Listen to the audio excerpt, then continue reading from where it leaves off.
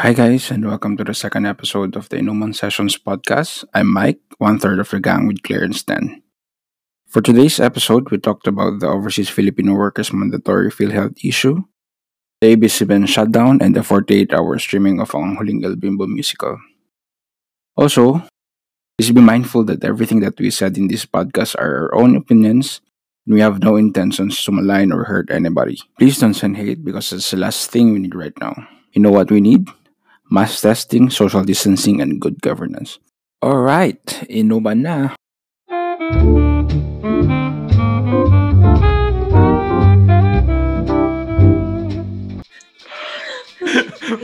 Okay, Sally.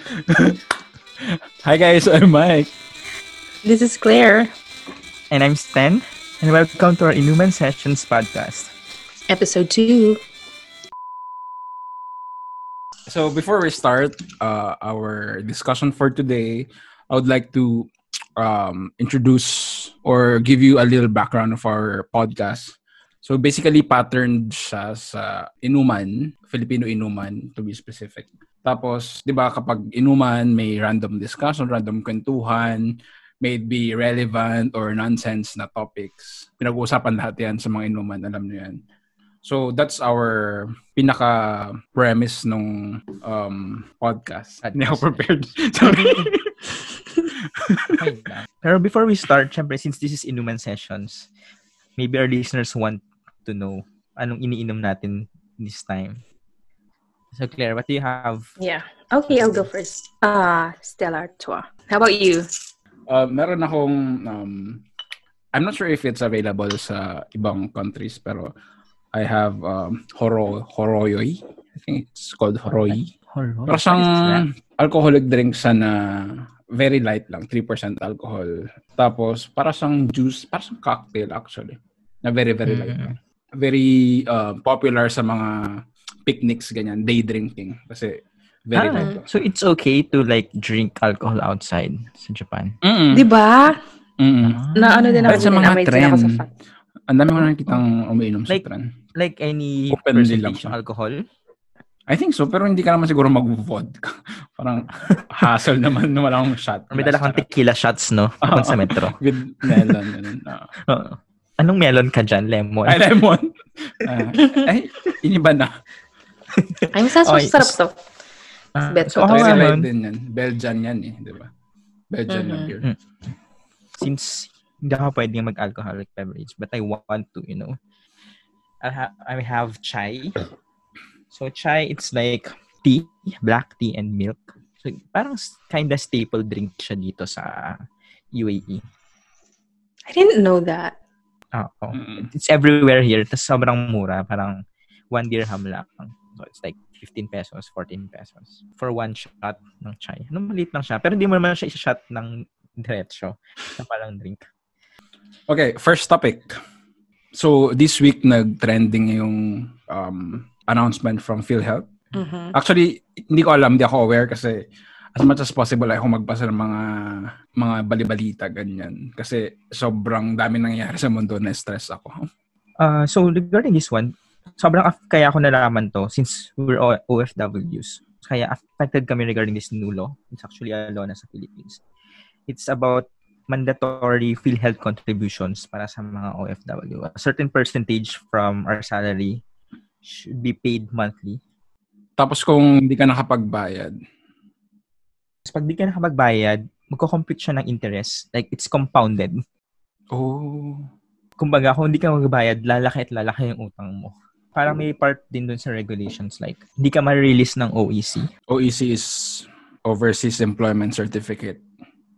Especially ngayon pa Pinas, yung law, knowing na meron tayong current pandemic situation, like ang daming layoffs. Sige, sabihin natin, ang benefit nun, if something happens, at least meron kang insurance.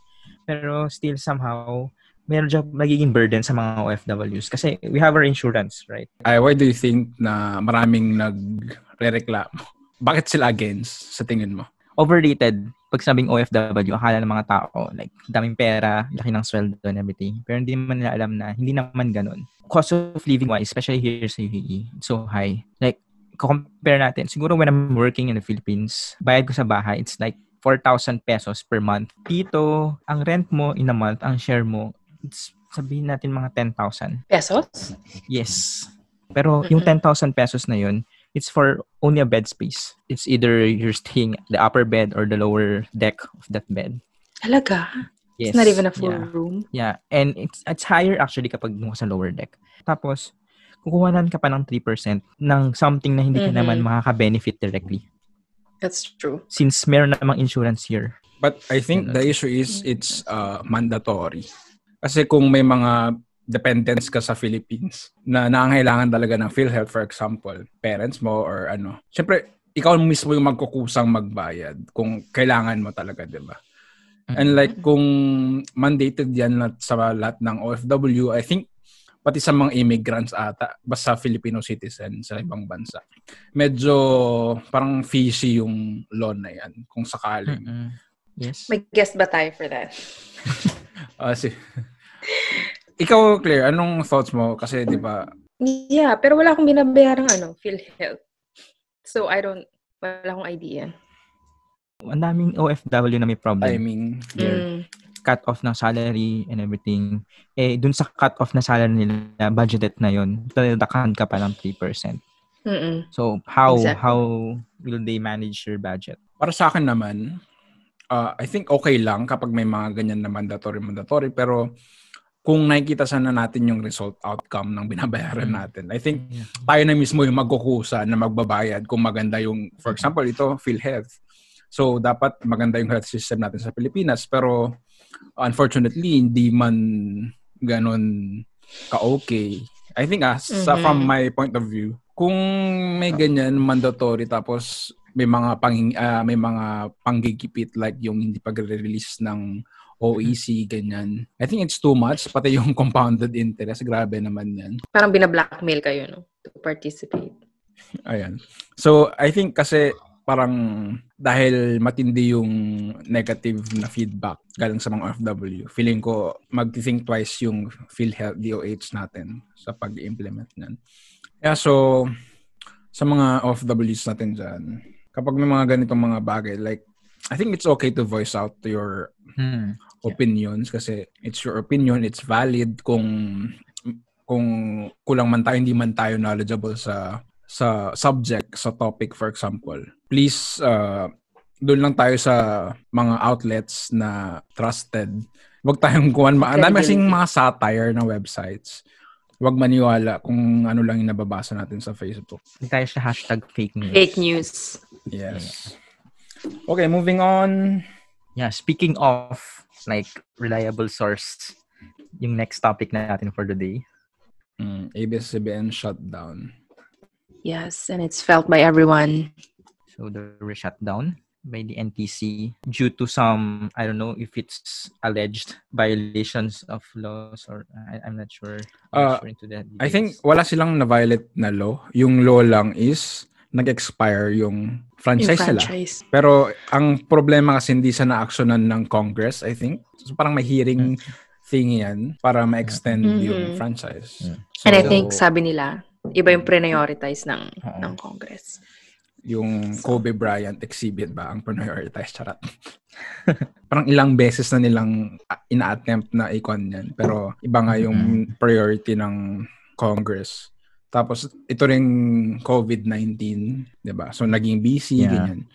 So where in the picture does it fit na kinalaban ng ABS si Duterte? Nung election nata 2016, may mga unaired na campaign ads si Duterte na hindi pinalabas sa ABS. It's paid for but hindi siya pinalabas. So, parang ni-reimburse na lang. I mean, binalik na lang, ni-refund na lang siya. Oh. Ano yung play ni Duterte? Ano yung part niya? Kung bakit hindi na-renew yung franchise ng ABS? Kasi diba, parang very vocal naman siya na against sa ABS-CBN. Dati pa na sabi niya na siya mismo galing sa kanya mismo. Sa bibig niya na ayaw, hindi niya na i-extend yung franchise, renew. Yeah. So, you think kagagawa niya yun? Kung bakit hindi na-renew? We don't know. No, hindi natin alam. Pero but definitely someone is at fault. Kasi though yung ABS-CBN, like yung TV Patrol, yung mga news programs sila is available through live streaming like I Want TV, I think, TFC. Tapos available din siya through YouTube, Facebook, Twitter. Pero ang problem niyan, yung accessibility kasi hindi naman lahat may internet, di ba? Yes. Okay, pero they're still available. Hindi nga lang Yes. on air. Yeah. Pero yun nga, yung mga normal na mamamayan, wala man silang access sa internet na stable para makapag-live stream. Kasi yung kapag TV, kasi free siya di ba? Yeah, it's more than that. It's, I think, the fact na someone is using their power to silence the press, the media, which is a human right. Pero if in case namin na-violate sila, parang like black and white ang solution. Like, okay, shut Right, down. no? Yeah. That's true. Parang, ako kasi, mas concerned ako sa mga Pilipinong form nila yun ng entertainment. Na parang reliant sila doon, how stressful Philippines is. No? But, and not just that. Kasi yung ABS-CBN employs like around 11,000 people. Kasi nakikita natin yung nasa camera lang. Ang daming staff niyan. Yes. Ang daming yes, bumubo sa totoo. isang sopa lang. Yeah. Diba? Saka madami silang foundation na tinutulungan, may bantay bata, diba? Siyempre, part of that galing siguro, I don't know kung galing sa iba advertisements, galing sa mga stars nila, ganun. Hindi ko alam. Not sure, but at least parang may mga charity works din ng ABS-CBN kahit pa paano. Yeah.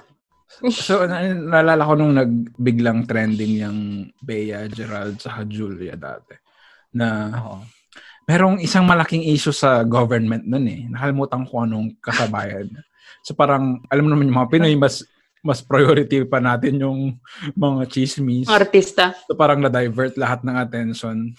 Ang pangit din kasi is, sa mga Pinoy parang madaling makalimot. Okay, for weeks pag-uusapan niya, tapos biglang magdi-dwindle down yung topic. I don't know. Mag-move on. Totoo. That's okay. Pero sort of, medyo liable din naman yung mga news agencies kasi siyempre, kung wala mga source, kung nagpigil din silang i-cover.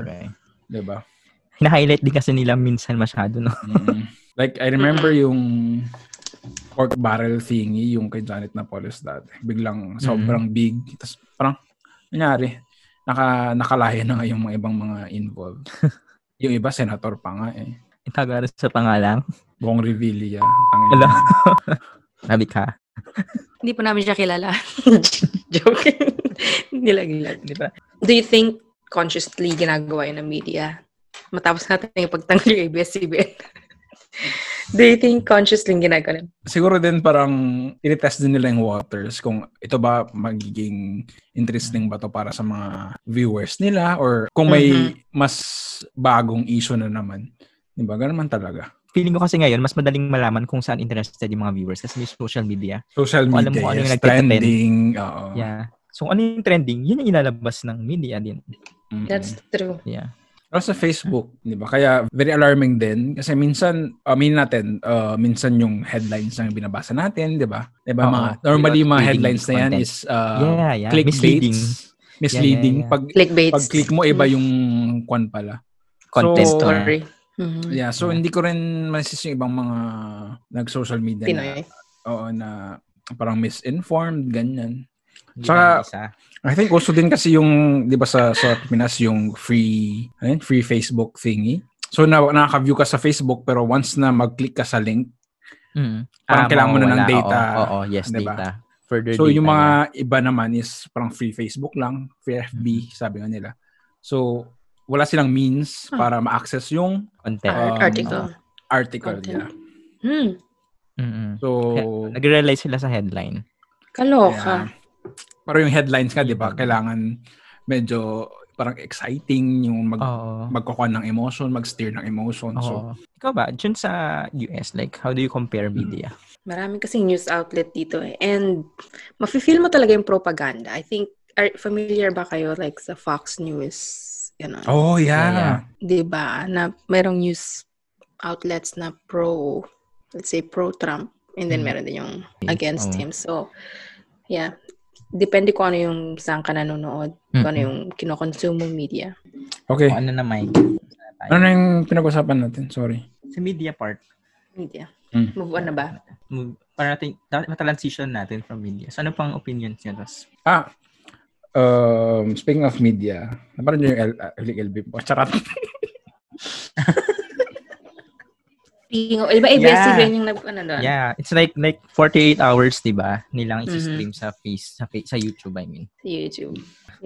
We need to talk about it. Ang Huling El Bimbo, the musical. Pero I think before we start, since ang heavy yung discussion ata natin in the past two, mag-break kita, like icebreaker. Okay. Iba yung direction. Yeah. Ang category game na lang ulit. Okay.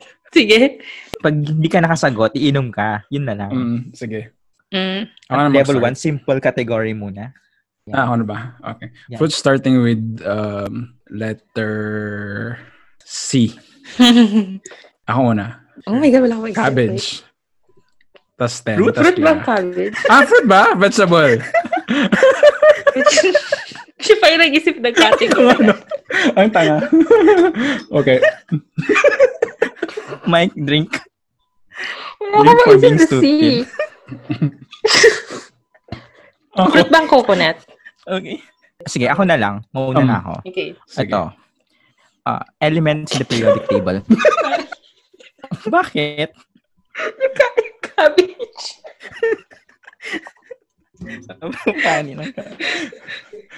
Elements daw. Elements ng periodic table na. Sige, una ako. Hydrogen. Nitrogen. Helium. Oxygen. Carbon. Gold. 5. Silver. Magnesium. Mercury. Iron. Potassium. Nickel. Titanium. Plutonium. Cobalt. Argon. 5. 4. 3. Wala ko 2. 1. Okay. Drink up.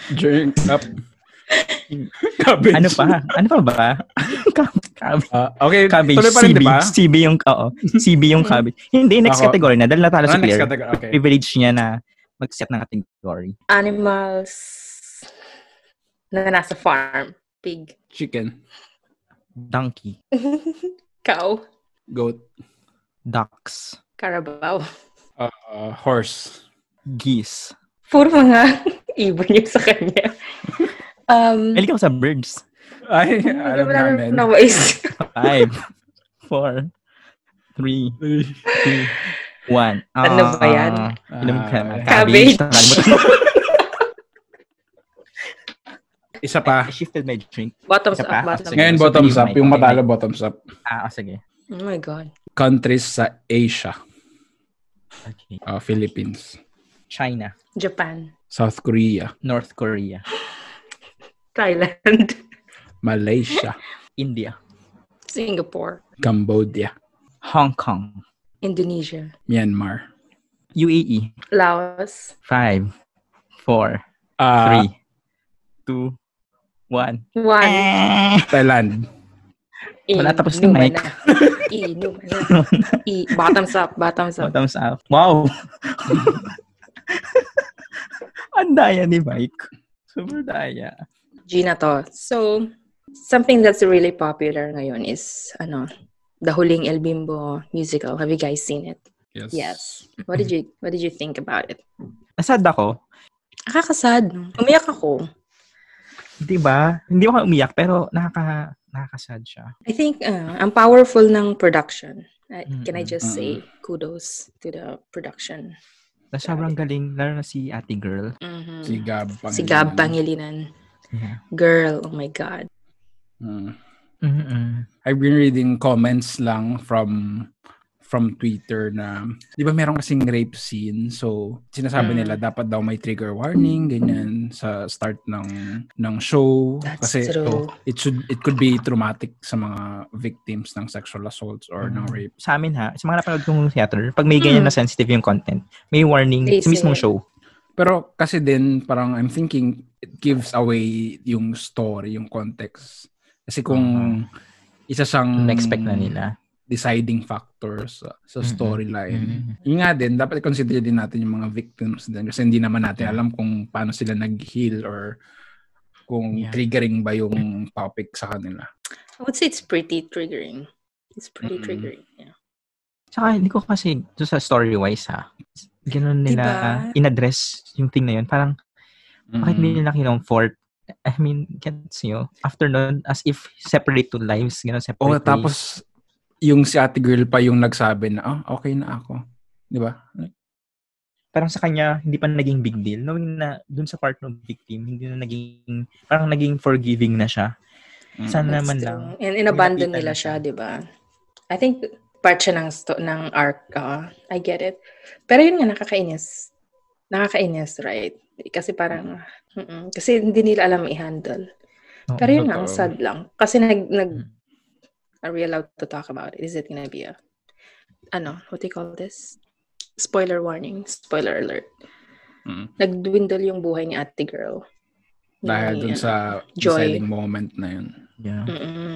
Tapos, na-hurt ako nung graduation scene. Yeah, totoo. Super, parang, why? Guys, why? It hurts. Yeah. Parang siya yung nag-approach. I mean, ang pumunta siya, nagdala pa siya ng Sampaguita.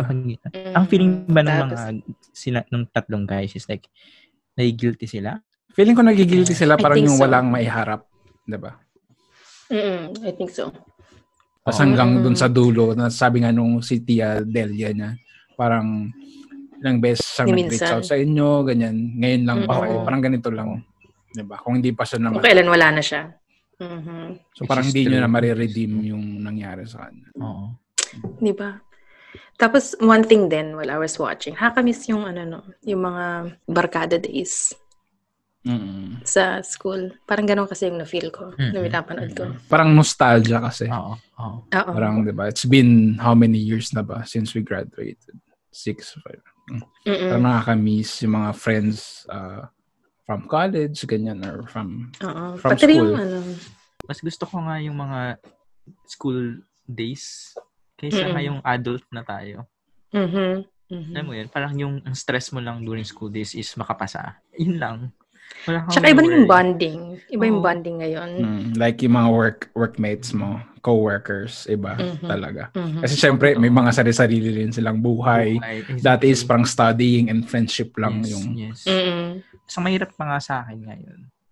Ang hirap pag OFW ka na yung mga friends mo, alam mo hindi mo maaya for recreation. Well, nasabi ko to kanina. So, balik tayo sa storyline. Yes. Na parang, ang daming issues, no? Parang ang ganda. Kasi, sa very short, almost 3 hours, ang daming mga issues. LGBT thing. EJK, extrajudicial killings, drug abuse. Human trafficking din. Exactly, politics. Sa gender privilege thingy. Yes. Oo.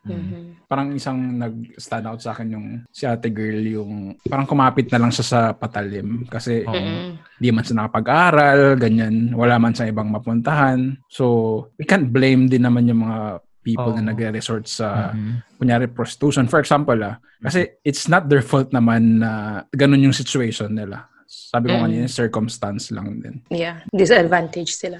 So, I don't think pipiliin naman nila yung prostitution kung may opportunity sila. Pero wala nga, di ba? That's the reality naman. Kasi na mo, di ba, I don't think nung latter part na ng life niya, parang, siguro, I'm not sure if parang yung extra work ni Banlaw is maybe drugs, I don't know.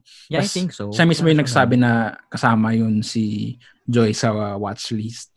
Oo, yun nga diba? Hindi ba siya yung siya yung, si Banlaw yung niya, it's like source niya. Ang tawag sa kanya, parang protector, parang siguro.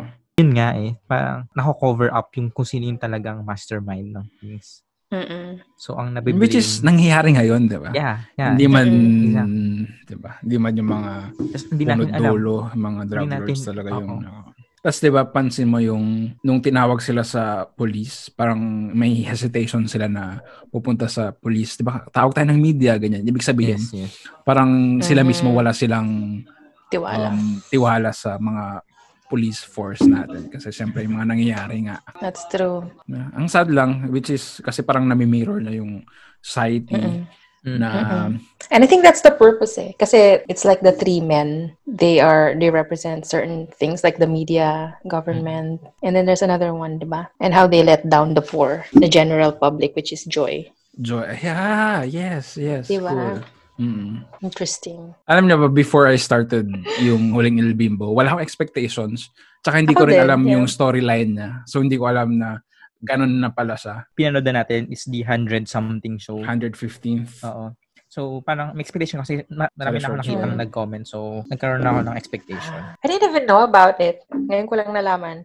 Yung pag-stream nila ng kahit 2 days lang, I think parang namulat yung tao na yung mga nangyari sa Philippines.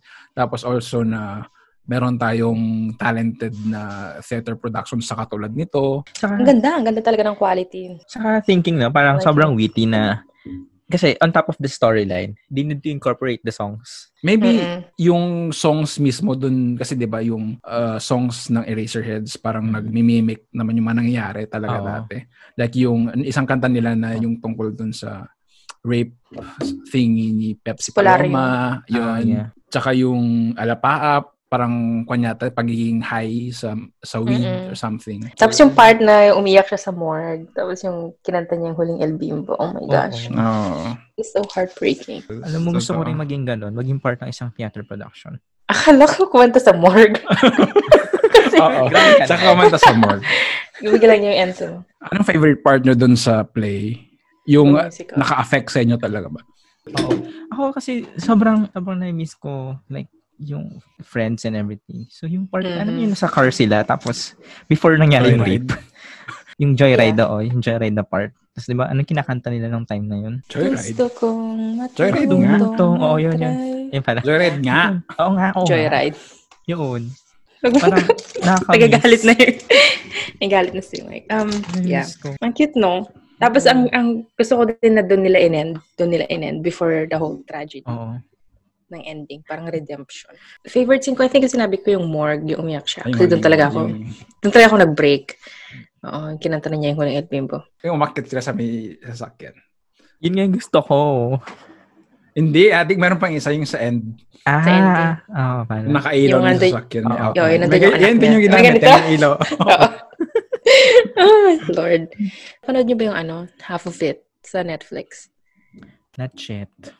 Not yet. Napanood mo ba yun, Mike? Half of it?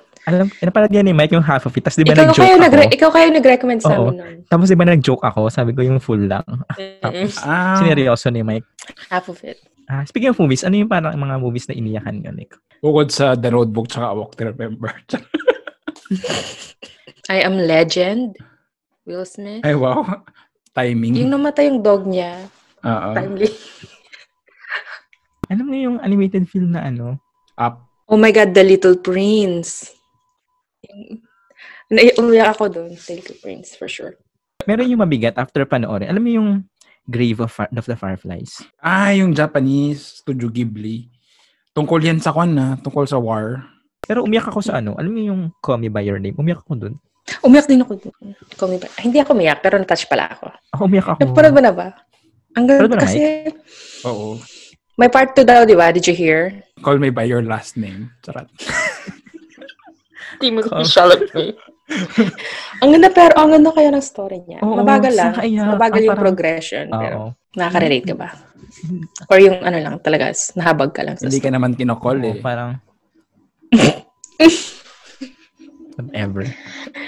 I love you. Pag Filipino films, saan kayo umiyak? Milan.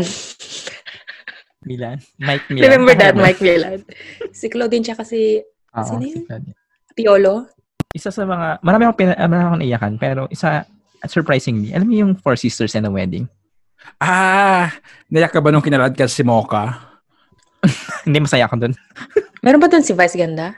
Hindi, si Angel Locsin, si Tony Gonzaga, si Shaina, si Bea, tapos si Enzo. Nakaiyak yung part ng yung confrontation part.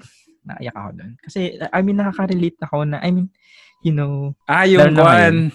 Bakit kasalanan ko? Oo. Iba yun? Saka yung na-feel mo yung hurt ni as OFW, di ba? Ni Bobby. Ni Tony. Di Bobby din. Kasi OFW rin siya. Lahat na sila OFW. Comedy siya, pero yung part na ng drama, as in nakakaiyak. Naiyak talaga ako. Yung lahat sila nandun sila sa sala. Yung confrontation. Watch it, Claire. Nakakaiyak, sir. Sige. I think nasa Netflix yun eh. Let me check. Oo, nasa Netflix. Talaga? Wala dito. Ano yung nagpaiyak sa'yo? Hindi ko iyak kasi ako palagi. Kahit ano naman. Parang no, Hindi sobrang surprising na si Mike, emotional person pagdating sa movies, no? May emotions pala siya. Oo. Eh, di ba sabi ko sa'yo, ang hirap kong pinanood yung Itaewon class. Sobrang affected ako sa mga nangyayari. Sa inequality, Mabigat, no? sa mga issues. Totoo. Sobrang apektado ako. Kaya yung mga ganyan na mga play na yan, sobrang affected din talaga ako. Wait, eto na lang. Anong movie na napanood niyo na parang disturbing? Most disturbing film? Oh my God. Human Centipede. Oh, yes! Ito. Napanood yun? Panoorin mo. I-share ko yung screen ko. Ito sa akin. Napanood niyo na a Serbian film? Or have you heard of it? Ano? What is it? Actually, pag nag-search kayo ng mga top disturbing film, andun siya. Ano nga? A Serbian film. Film siya sa Serbia.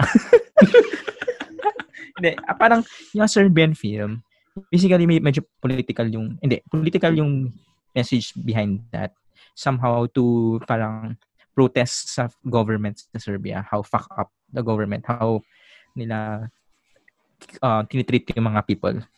Parang ganun siya. So, is it like violence? Kaya siya disturbing? Or is it more psychological? Yeah, violent. Yeah, psychological. Tapos may violence. Tapos, yung tipong kung present ka sa akin ng isang friend ko yun, sabi niya, panoorin ko daw. Sabihin ko daw sa kanya kung until what part or kung matatapos ko yung film. Ano yun? Graphic siya, gory or ano? Basta, may gore. Tapos yun. So, naging curious ako. Parang why? Bakit na sinasabi na hindi na natatapos yung movie? Tapos I understand. Kasi ako din, hindi ko tinapos yung movie kasi hindi ko kaya.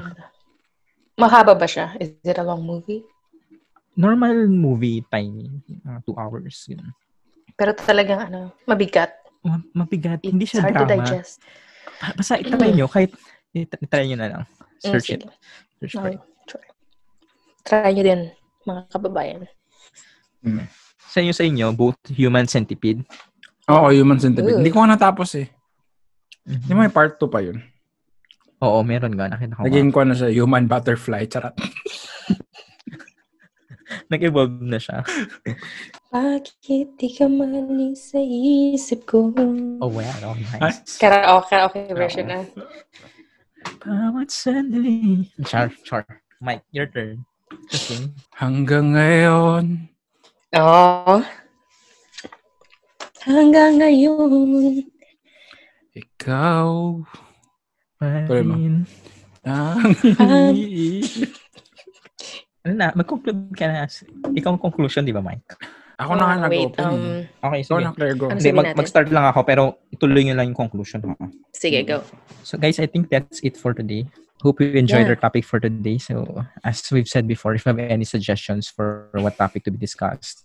Okay, thank you so much for joining us. Until next week. Kapag may mga gusto kayong sabihin sa amin, messages, requests, suggestions, you can contact us through our email, inumanseshpod@gmail.com. Also, follow us on IG at inuman.na and Twitter at inuman_na. Thank you very much.